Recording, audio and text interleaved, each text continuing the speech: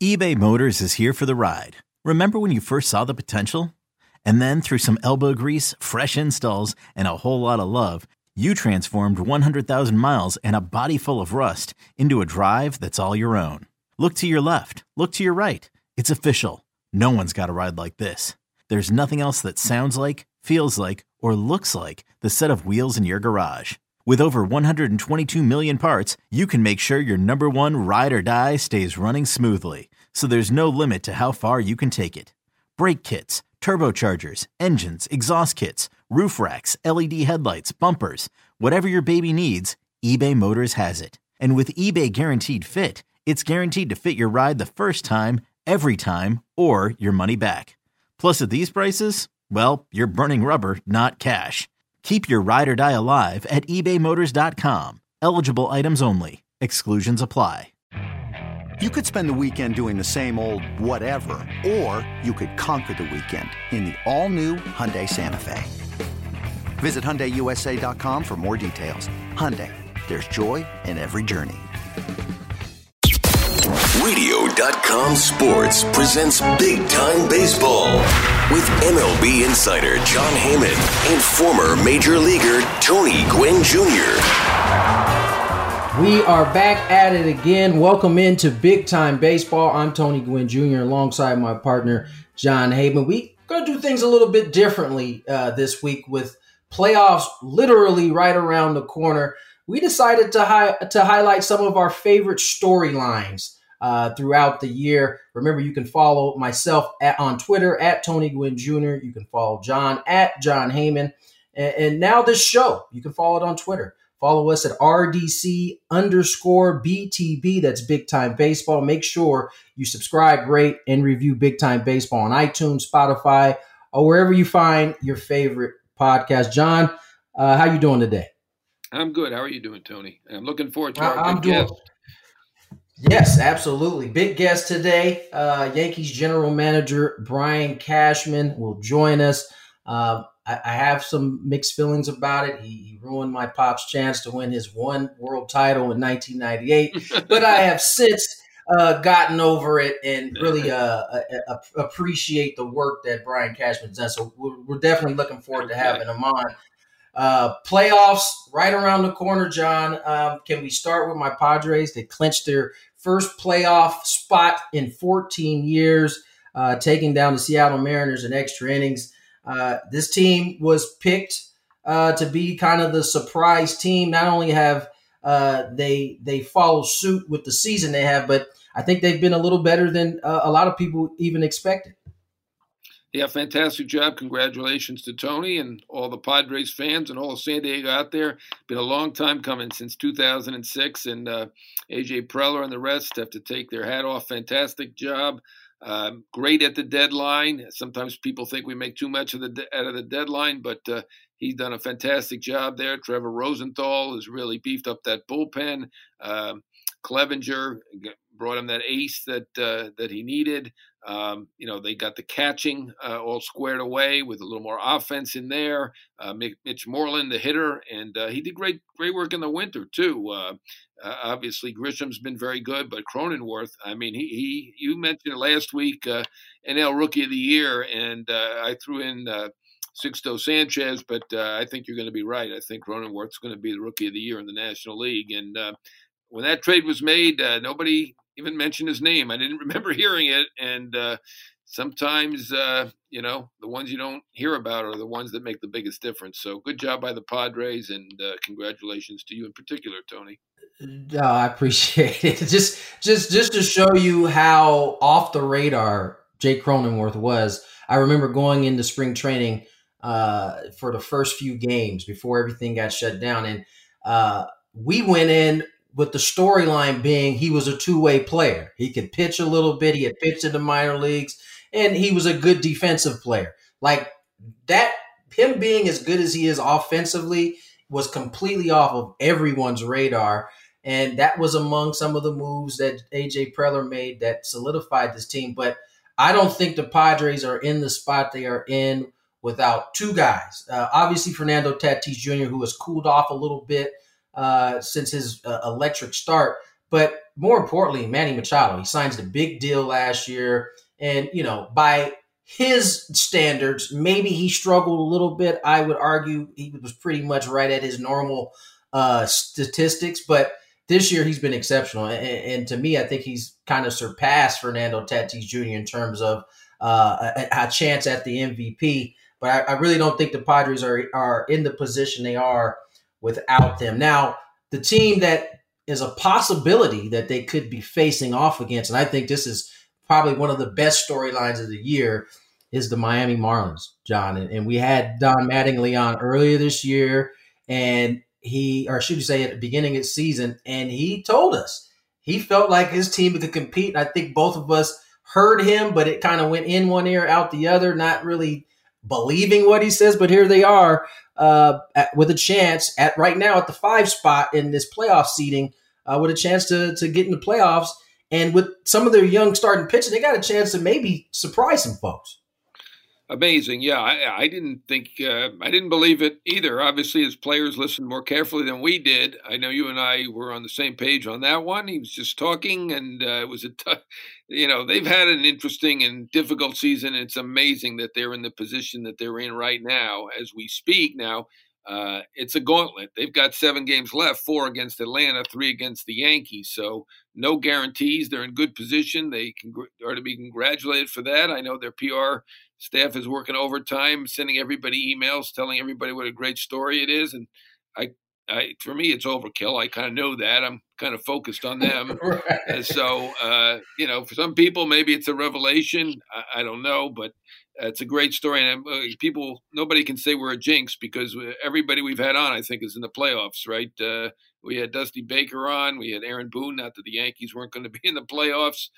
Dusty's still got a little bit of work to do, but he's going to make it. Obviously, Dave Roberts, but Mattingly is the one. If they make the playoffs, I say we're a good luck charm. We're going to take the credit for this one. I don't know. It's an amazing story. It really is. We should have zero problems booking anybody moving forward. I mean, exactly. We've left out Jace Tingler, who we also had on. So every single manager we've had on has at this point looks like they're going to be in the playoffs. So hopefully that goes a long way in booking guests moving forward. How about the Indians? Because this is an interesting one. They seem to, at the beginning of the season, or really during the offseason, be signaling that maybe it was time to start rebuilding a little bit. Not necessarily rebuilding because you still have Lindor, you still have Ramirez, but it seemed like they were kind of taking their foot off the gas. But despite that, and despite a few members of their club kind of putting everybody at risk, they maintain their winning ways and are in the thick of it as well, John. Yeah, I saw them as a playoff team. They do better at developing pitchers than any other team. I'm not sure what their secret sauce is, but wow, fantastic. And they were able to trade Kluber, and I didn't think they would really miss a beat. They had Bieber, obviously, was an all-star MVP. You had Clevenger at the top of that rotation. Also at the time, Plesac, extremely talented. Savali, another one. And they just keep on coming. They do a fantastic job of developing pitchers. So they stay in every game by keeping that score down. And, they're a team that ultimately has to keep their eye on the dollars and, use the I don't know if it was because of the keeping eye on the dollars or because of the stepping out in Chicago. It might have been a combination, but trading Clevenger, not many teams could have absorbed that one. But they had the rotation to do it. Obviously, Clevenger's a star. He's helped San Diego. Great pitcher, and he's going to be there another 3 years at least. So San Diego did a good job, but Cleveland, they know what they're doing to be in there every year with the limited revenues that they have. I got to give them credit. Yeah, they certainly are a model for teams that may not have the payroll depth that they want, but still want to find themselves competing. Cleveland, I think, is the gold standard for that at this point. Let's talk some Blue Jays because they were kind of like the dark horse pick to get into the playoffs. And it seems like they may be ahead of schedule in making the playoffs, but this is a young team with a bright future. this team is another good storyline that's been exciting to kind of watch and develop over the year. Yeah, and they've had it tough too. They obviously lost their home. They've had to play out of Buffalo, which it's not just saying a minor league park. It is a minor league park. They've redone it, and it's played fine. I mean, it's obviously kind of a hitter's park, but that fits them. And they're going to be in the playoffs. And give Charlie Montoyo credit. It's not been an easy year. They've had a lot of injuries. Bichette was out for a long time, and Nate Pearson, their young pitcher. Their closers, all of them have been out at different times. Giles, we haven't seen him. I don't think we are going to see him. So they've had injury problems. They don't have a home, and they're going to be in the playoffs. So I give them credit. Their future is better than their present, though. I don't think it's going to be their year. Of course, in this season, who knows? Who the heck knows who's going to come out of this? But we think they're probably a long shot in the playoffs this year. But certainly Bichette's a superstar in the making, and Vladdy, I think he hasn't tapped his potential yet, and they're going to be at least a great lineup for years to come. And give them credit for signing Ryu. A lot of people shy away from those big pitching dollars for free agents, but that one looks like a good one. If people thought that was an overpay, that one looks like an underpay to me. Yeah, that one was the signing that made you realize, okay, they're actually serious about how they feel about this young talent. And you look at the year they've had in terms of how difficult it's been. They're almost, in some ways, I feel like they were almost built for the kind of season they had. Right, you lose your home. Only a young roster would just keep plowing through and not really worry about, not being where they're supposed to be. So I find this Toronto Blue Jays team a very interesting team. Let's talk some White Sox. This is to me the mirror image of the Padres, only in the American League, managed by Ricky Renteria, who I think is a terrific manager. They got a lot of young talent, and they're actually living up to that young talent. They're first in the Central right now. Yeah, I mean, huge talent. Luis Robert is in a little bit of a slump. Is going to be a superstar. I think Kyle Lewis would probably beat him out for Rookie of the Year at this point, but fantastic defensive and offensive player. Eloy Jimenez, a great threat.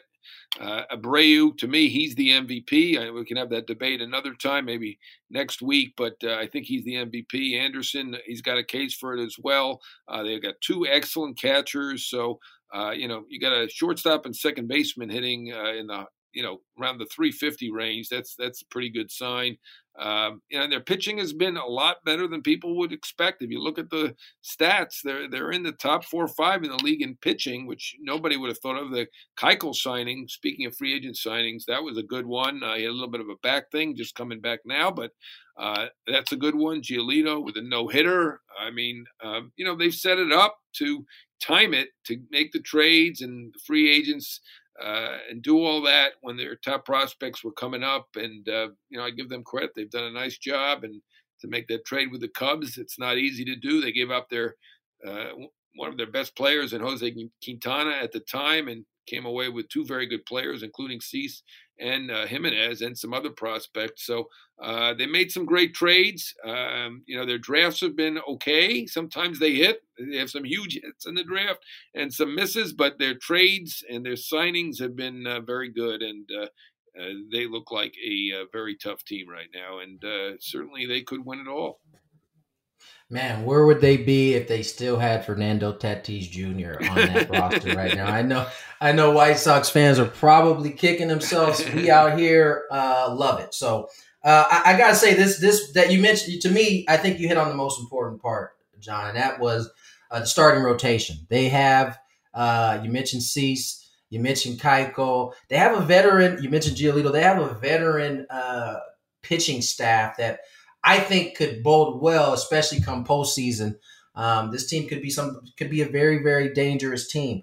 All right, let's kind of move to some storylines where things haven't necessarily gone as well as maybe it was thought to have gone at the beginning of the season. We'll start with the Brewers. Yelich having, listen, it's only 60 games, or it's almost 60 games, but He's having a bad year. He's hitting 215 right now. And the funny thing about, or the irony in this, I should say, is that at the beginning of the season, he actually talked about, the fact that in a 60-game season, there are going to be guys that have a bad year that you're used to seeing have good years. And it just so happens that he's one of those guys this year. The Brewers not out of the picture here, still in the hunt for that last playoff spot, but this team has struggled this year.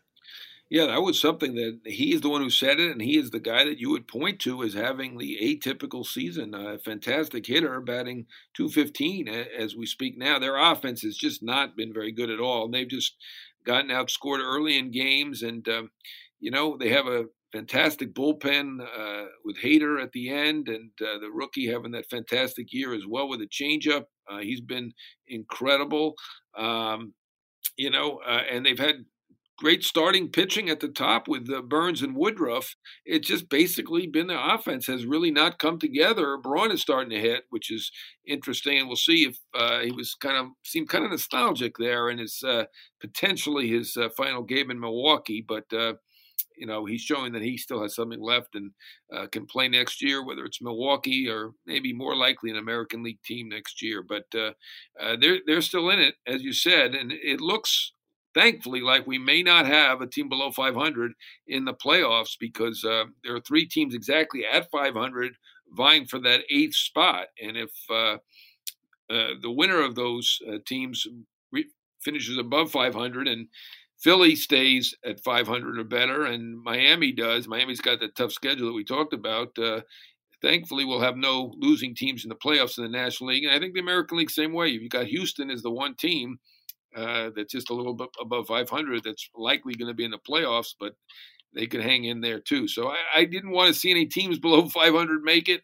And I think it's very likely at this point that we will not have losing teams in the playoffs. And Milwaukee, to me, they should be a playoff team. They've overachieved, I thought, in the past. This year, I think they're underachieving a little bit. Yeah, the interesting thing about the Brewers also is the fact that going into the year, you thought that the pitching would be the issue for them. Their offense would have to carry them. As you mentioned, it's been quite the opposite. I guess we can't have a storylines of I guess disappointment without bringing up the New York Mets. There's been a lot of bad things coming out of there, including losing Tom Seaver a few weeks ago. I guess one of the good things is that the team has been sold to, or is in the process of being sold to Steve Cohen. But on the field, this team, I think, has been disappointing. There were some people who had this team picked to win the East, and they're another team that's not out of it, still fighting for one of those last few spots. But it has been another season of disappointment, I think. They are underachieving, no question about it. I mean, you can slice it any way you want, but look at that offense that they have and the years that they're having. I know Alonso's not having anything like the year that he had last year, but McNeil has come around. Dominic Smith is a star at this point. J.D. Davis can hit.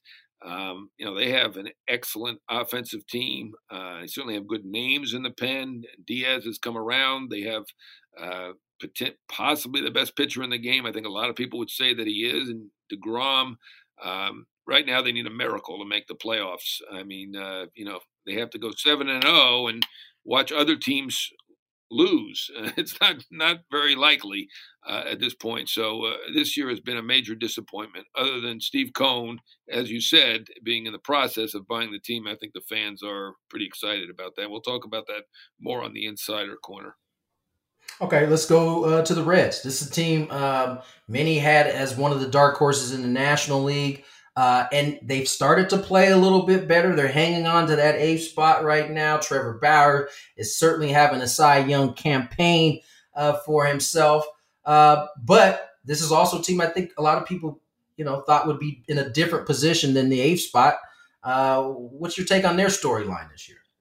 Yeah, I feel like they've underachieved too, and it's not just because I picked them to win that division, but they have the talent. They have that top 3. People are citing that top 3 with Bauer, Castillo, and Gray as a reason they could be a threat in the playoffs. I mean, look, they just have not played that well. I personally don't think they're playing the way they're playing. I don't see them as a major threat in the playoffs. They certainly have a good chance to get in, but to me, it's been, other than Bauer and a few others, it's been a disappointment for the Reds. Yeah, offensively in that ballpark, I think people expected them to be able to put up some runs. They haven't done that often, and it has really relied on those three starting pitchers to get it done. They can be dangerous. We've seen the Nationals pull this off. Not necessarily look that great during the regular season, find their way in, and all of a sudden those three-headed horsemen take over and can really guide the series in a different direction. All right, let's talk about these last two. Astros, Dodgers. We'll start with the Astros. This year, I think could have been a gift to the Astros based on the pandemic, not having to deal with fans beating on trash cans or talking about trash cans all year long. They kind of avoid that because of the pandemic. But this team has still run into some issues, especially on the injury front. This hasn't been the season I think the Astros thought they could have. Yeah, well, the Verlander injury now, and they don't need Tommy John. He's out for this year and presumably next year as well. That just really effectively ends their chances. They probably will sneak into the playoffs, but nobody can see them getting through that playoff gauntlet without Verlander. Fromber has done a nice job in the rotation. Valdez. They've had some pleasant surprises, but I thought they would struggle. Fans or no fans, I was there in spring training before the pandemic hit. They had really lost their mojo. They were pretty downcast. I think that they weren't cocky at all. They felt like a team that was hurting, and I think the other teams have just shown what they think of them. Not just Joe Kelly, but I think the other teams are not like speaking to them or. I know you're not supposed to be probably fraternizing in a pandemic anyway, but I think they're getting the cold shoulder from everybody, and I think it's probably affecting them. Springer has come around. Bregman's obviously a good player. Boy, Altuve, I think he's been hurt. Has not been himself, but I didn't expect them to be great this year. I'm not shocked that the A's are winning that division, but to me, this is what the expectation I had, a very, very mediocre season for Houston. Yeah, uneven at best for the Houston Astros. Let's move to the Dodgers, who seemingly just keep the party going with themselves. They've won 7 straight divisions, looking like it's going to be 8 straight after this year. I don't know what the storyline was. Pretty much what the storyline has kind of played out for the Dodgers this year. They seemingly are on track to possibly get to a World Series this year. Yeah, and everybody they bring up turns out to be great. Somehow they do. It's amazing. It's amazing. About the developing pitchers, they develop everything, and everybody who comes up does a fantastic job. And look at this year. May has been outstanding. He came in and started that first game for Kershaw, who has been himself, as it turns out, in the end. Gonsolin has been terrific, and all this enabled them to trade Stripling, and they came up with a great prospect for Stripling in Kendall Williams. So he may be another great one they'll have in the pipeline. Gavin Lux, who didn't make the team for whatever reason out of spring training number 2, he can hit. He just did a 453-foot home run the other day. Will Smith, young catcher, he can hit great. He can hit. Yeah. I'm not sure why he doesn't play every day. That'd be my one comment, and maybe I should have asked Dave Roberts when we had him last week. Why? Barnes is a nice backup, but Will Smith, to me, is a star. It's a team of stars, and the expectation is that they win the World Series. That's been my expectation from the start, and that has not changed. Yeah, storylines of 2020. Some have gone as planned, some hasn't. John, let's roll right into Inside Corner. Got a lot to cover here. Let's start with Rob Manfred. He has expressed his like for expanded playoffs. Does that mean we're talking about 16? It seems a little much to me. Yeah, you're right, Tony. Everybody's kind of assumed when he's been quoted in different places saying he likes the expanded playoffs that we're talking about the 16 that we're using this year. This is an unusual season, obviously, the pandemic year. Hopefully things get back to normal. We pray that they do next year. Their proposal previously had been for 14, so I think that's what he's talking about. 14 teams, and I myself think 16 are too many teams. I don't like the idea that there's a good chance a team with a losing record gets in. As we talked about, it doesn't feel like it. It feels like we're going to escape that this year. If Houston hangs in there and they're just a little bit over 500 as we do this, and in the National League, you've got 3 teams right at 500. So, and with only one of them likely to get in, it looks good that we're going to avoid that. But normally, if you have 16 teams, more than half the teams making it, you're going to have a team under 500 in the playoffs. And I think that they'll be happy with 14. So everybody who's been out there getting all upset about the 16 and the potential of the expanded playoffs forever, I think we do have that. I think 14 are likely. I don't think it'll be 16. So I think that's good news all around. I feel okay with 14. I'm a traditionalist, but I can live with it and I understand it. The teams are losing money this year. I don't think there's any question about that. And they're going to try to make it back a little bit. And they wanted to do the 14 before we even heard of pandemics. So I think that's the likelihood, 14 teams going forward. Well, thank you, Rob Manfred, for not thinking 16. I just think it plays out to be too many teams. And as you said, you run the risk of having teams that are under 500. That doesn't seem as bad in the 60-game season, but it seems a lot worse in the 162-game season where you have teams that are under 500 making the playoffs. So hopefully 14 is the max. I'm open to expansion of the playoffs. I think it attracts more fans. It makes it a more exciting time of year, but there is a line where you can go over and be too much. Let's talk a little bit about some injuries updates we got going around the league, particularly Bryce Harper and Realmuto for the Phillies. Yeah, I mean, these are their 2 best players. They are the 2 key guys, and obviously we've been on here talking about Realmuto being day-to-day in the past, and he hasn't been back. And that was a week ago we talked about day-to-day. Right. They think Realmuto probably will be back tomorrow, which is Tuesday, so we will see. People who listen to this later in the week will find out if that was correct or not. And Harper has that lower back situation, which always sounds dicey. You never know, but he has told people that he feels okay. He's going to be all right. So they think either tonight or tomorrow for Harper as well. And it's important for the Phillies. They're not automatically in. They're in right now, but they're not automatically in. They're fighting like about 6 other teams in the National League right now. So it is crucial, but the news appears to be good on Realmuto and Harper. Yeah, they're going to need those 2 guys. Those are pretty important pieces for that Philly team. I think the last 3 days of the season has the chance to be epic in terms of teams switching spots, seeding switching spots.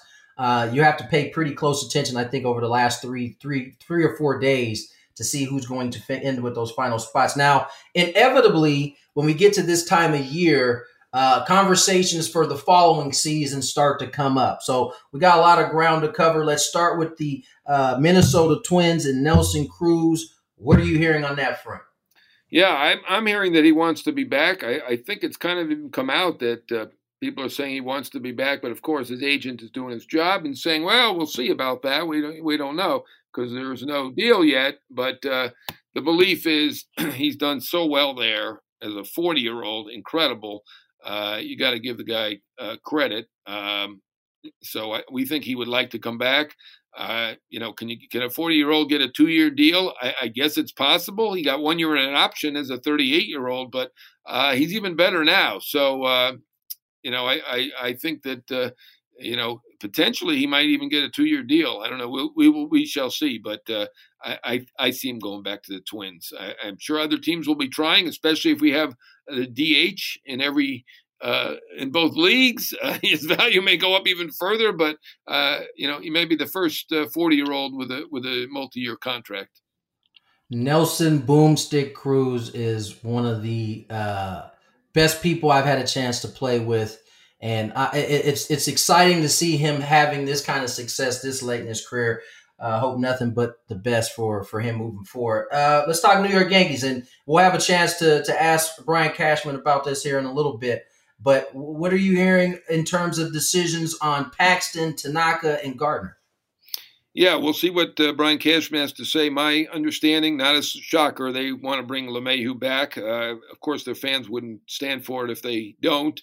Fantastic signing, 2 years, $24 million, and obviously that price is going to go way up, and the length is going to go up too. But they're going to have to do their best to bring him back, and I'm sure that they will. And my understanding is he wants to be back too. I haven't talked to him directly, but so I think there's a pretty good likelihood of that. Tanaka has been everything you could have asked, and fantastic in the postseason. That 7-year, $175 million commitment is up, but I think the fact he's so good in the postseason means they would like to bring him back as well. And then Gardner, while he's not having his usual year, even close, I mean, if you look at the analytics numbers, they look a little bit better than the actual numbers. And he's such a great Yankee, and he said he wants to come back. They, of course, will not pick up his option, which is $10 million. They'll buy him out, but I think if they bring him back for half of that or so, he will be back. As far as Paxton goes, obviously that's not a priority at this point. I think he is likely out for the year. We'll see what Cashman says about that, but they would consider it at a low price. Paxton, unfortunately for him, had bad timing with his injury this year as a free agent now. That has been one of the tougher parts about this 2020 season. A lot of injuries this year, a lot of guys who had a chance to capitalize on a good year miss out on that and will enter free agency going and injured, which is never good for any of these players. We're going to end with the New York Mets here in a little bit in terms of this inside corner, but player options. You got some options, player/team options out there. What are you hearing on those fronts? Yeah, there's a lot of guys with player options that we don't always talk about. We talk about free agents, but player options are a big deal. And here are the ones I think will be picked up on my list. Anthony Rizzo, obviously $14.5 million with the Cubs. They will obviously pick that up and might even try for an even longer deal. Moreland over there with San Diego, he's valuable at the trade deadline. He's valuable now. He's got a very reasonable option, I think, at $3 million. So they will pick that up as well. I think the no options pickup would be Gardner, as I just mentioned, at $10 million. They're not going to pick that up, but they'd like to bring him back. And I think D. Gordon, $14 million. Seattle's not going to pick that up. Colton Wong, $12.5, will not pick that up. Leak at $18 million with a $5 million buyout. They'll buy him out. He opted out this year. That's not the reason, but they will buy him out. Brandhand, $10 million. I think they won't pick that up in Cleveland. He's a pretty solid pitcher. That one's a little bit closer than many of the others, but I would guess that they will not. We'll see. Braun has a $15 million mutual option. The mutual option never works out, so never. So it's a $4 million buyout, but I think he can still keep playing. He's a pretty good player. He'll play there or somewhere else. And two more that will be picked up. I didn't mention earlier. I think the Marlins will pick up Kinsler, who's their closer, $4 million. That's a bargain. They could pick him up and trade him if they like. They got a lot of pitchers. We'll see if they do that. Marte, they love the guy. $12.5 million, not cheap, but I think they picked that up. And in fact, they basically said they will. They've traded for him. They've given up pieces for him. And so I think they will pick that up. And I think they'll keep him. Someone might guess they're going to trade him, but I think they like him so much they're going to keep him around. Yeah. Oh. Well, hopefully it works out for those teams and those players in terms of those options. All right, let's end the inside corner with this New York Mets. They seemingly have a buyer. Now it's up to the votes. Will Steve Cohen have the votes to get this thing passed? Yeah, I think he will. I think Jerry Reinsdorf is going to be a no. He has come out and given a statement that he's going to consider it like he does with everybody else, but he's been an often no vote. In fact, he got Jeff Morad nixed when he was trying to buy a team, as you're well aware. Yeah, a team out there, and Reinsdorf is an influential voice, but it might be a lone voice here. There's one other that might vote no, but I think he'll get in. It's hard to turn it down. The Yankees will be a yes vote. I don't know if they're going to say that out loud, but that's an interesting one as they're the crosstown rival, and everybody assumes that Steve Cohen, with his reported $14 billion and that might even be light, is going to spend wildly. I don't know if that's true or not, but he has the potential to do it. He spent tens of millions on artwork, and people are expecting him to spend hundreds of millions on players. We don't know if that's the case. I do think he will spend more than the Wilpons have, and the Yankees will be in favor. And I think most teams are. I think it's hard to turn it down. If it turn it down, then the value, the franchise price is going to go down. And nobody in MLB wants to see that.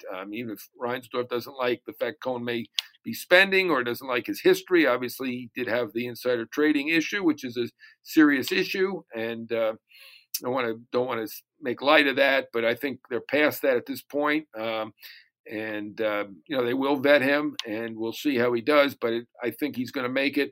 Other notes related to that: A-Rod has somebody who's representing A-Rod is coming out and suggesting that A-Rod, J-Lo will match that if Cone is not approved. And as we've said, we think Cone's going to be approved anyway, but I think that's just PR. If it's not approved, the price comes down. It doesn't make any sense to match it at that point. So, and I think A-Rod's a good enough businessman to know that, but he's getting some good PR there. I have heard that he has told people that he would have kept, or will if he does get the team, which at this point looks like a very strong unlikelihood, that he would have kept Jeff Wilpon in a senior role. Not sure exactly what that role is, but the guy who's likely to get the team, Steve Cohen, the Met fan from Great Neck, is very close to Sandy Alderson, very close to Omar Minaya, very close to Bobby Valentine.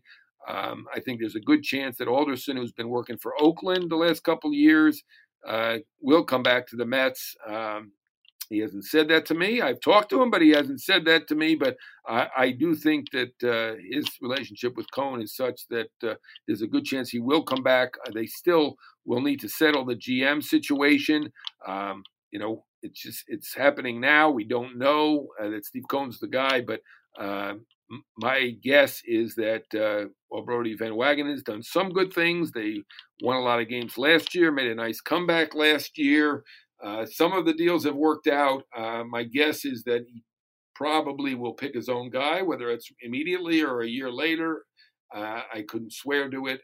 Oftentimes, the new owner gives the GM a little bit of time, but I think the inclination would be to make a change there. And let's face it, Brody Van Wagenen was a fantastic agent, getting some incredible contracts. So we're not going to take up a collection for him or feel sorry for him, but I would say that there's a pretty decent chance that the regime change happens at GM. And we're going to talk to Brian Cashman and ask him about whether he could be a candidate for that job as well. Yeah. Before we get to Brian, yes, let's say that Van Wagenen definitely has a good fallback plan should he not be retained as a GM.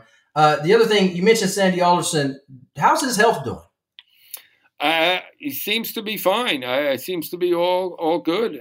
Certainly very serious scare with cancer, and led partly to him stepping down as the general manager of the Mets. Seems like he is in fine health. I'm glad that you asked that, and that's great news because he is a fantastic individual and a great baseball man, and it's great to have him around. And one last comment, you mentioned Cohen saying the rumor being that he may spend a lot. It reminds me of the saying, a boxer has a game plan till he gets punched in the mouth. I feel like all owners say they're going to spend a lot of money until they actually get into that season, to that seat. So hopefully for Mets fans and for their sake, he is going to be true to that word. Yeah, and what's interesting about Steve Cohen is he really is playing cautiously and not talking out loud, other than to issue a statement when one of his idols, Tom Seaver, and obviously one of the greatest pitchers of all time, passed away.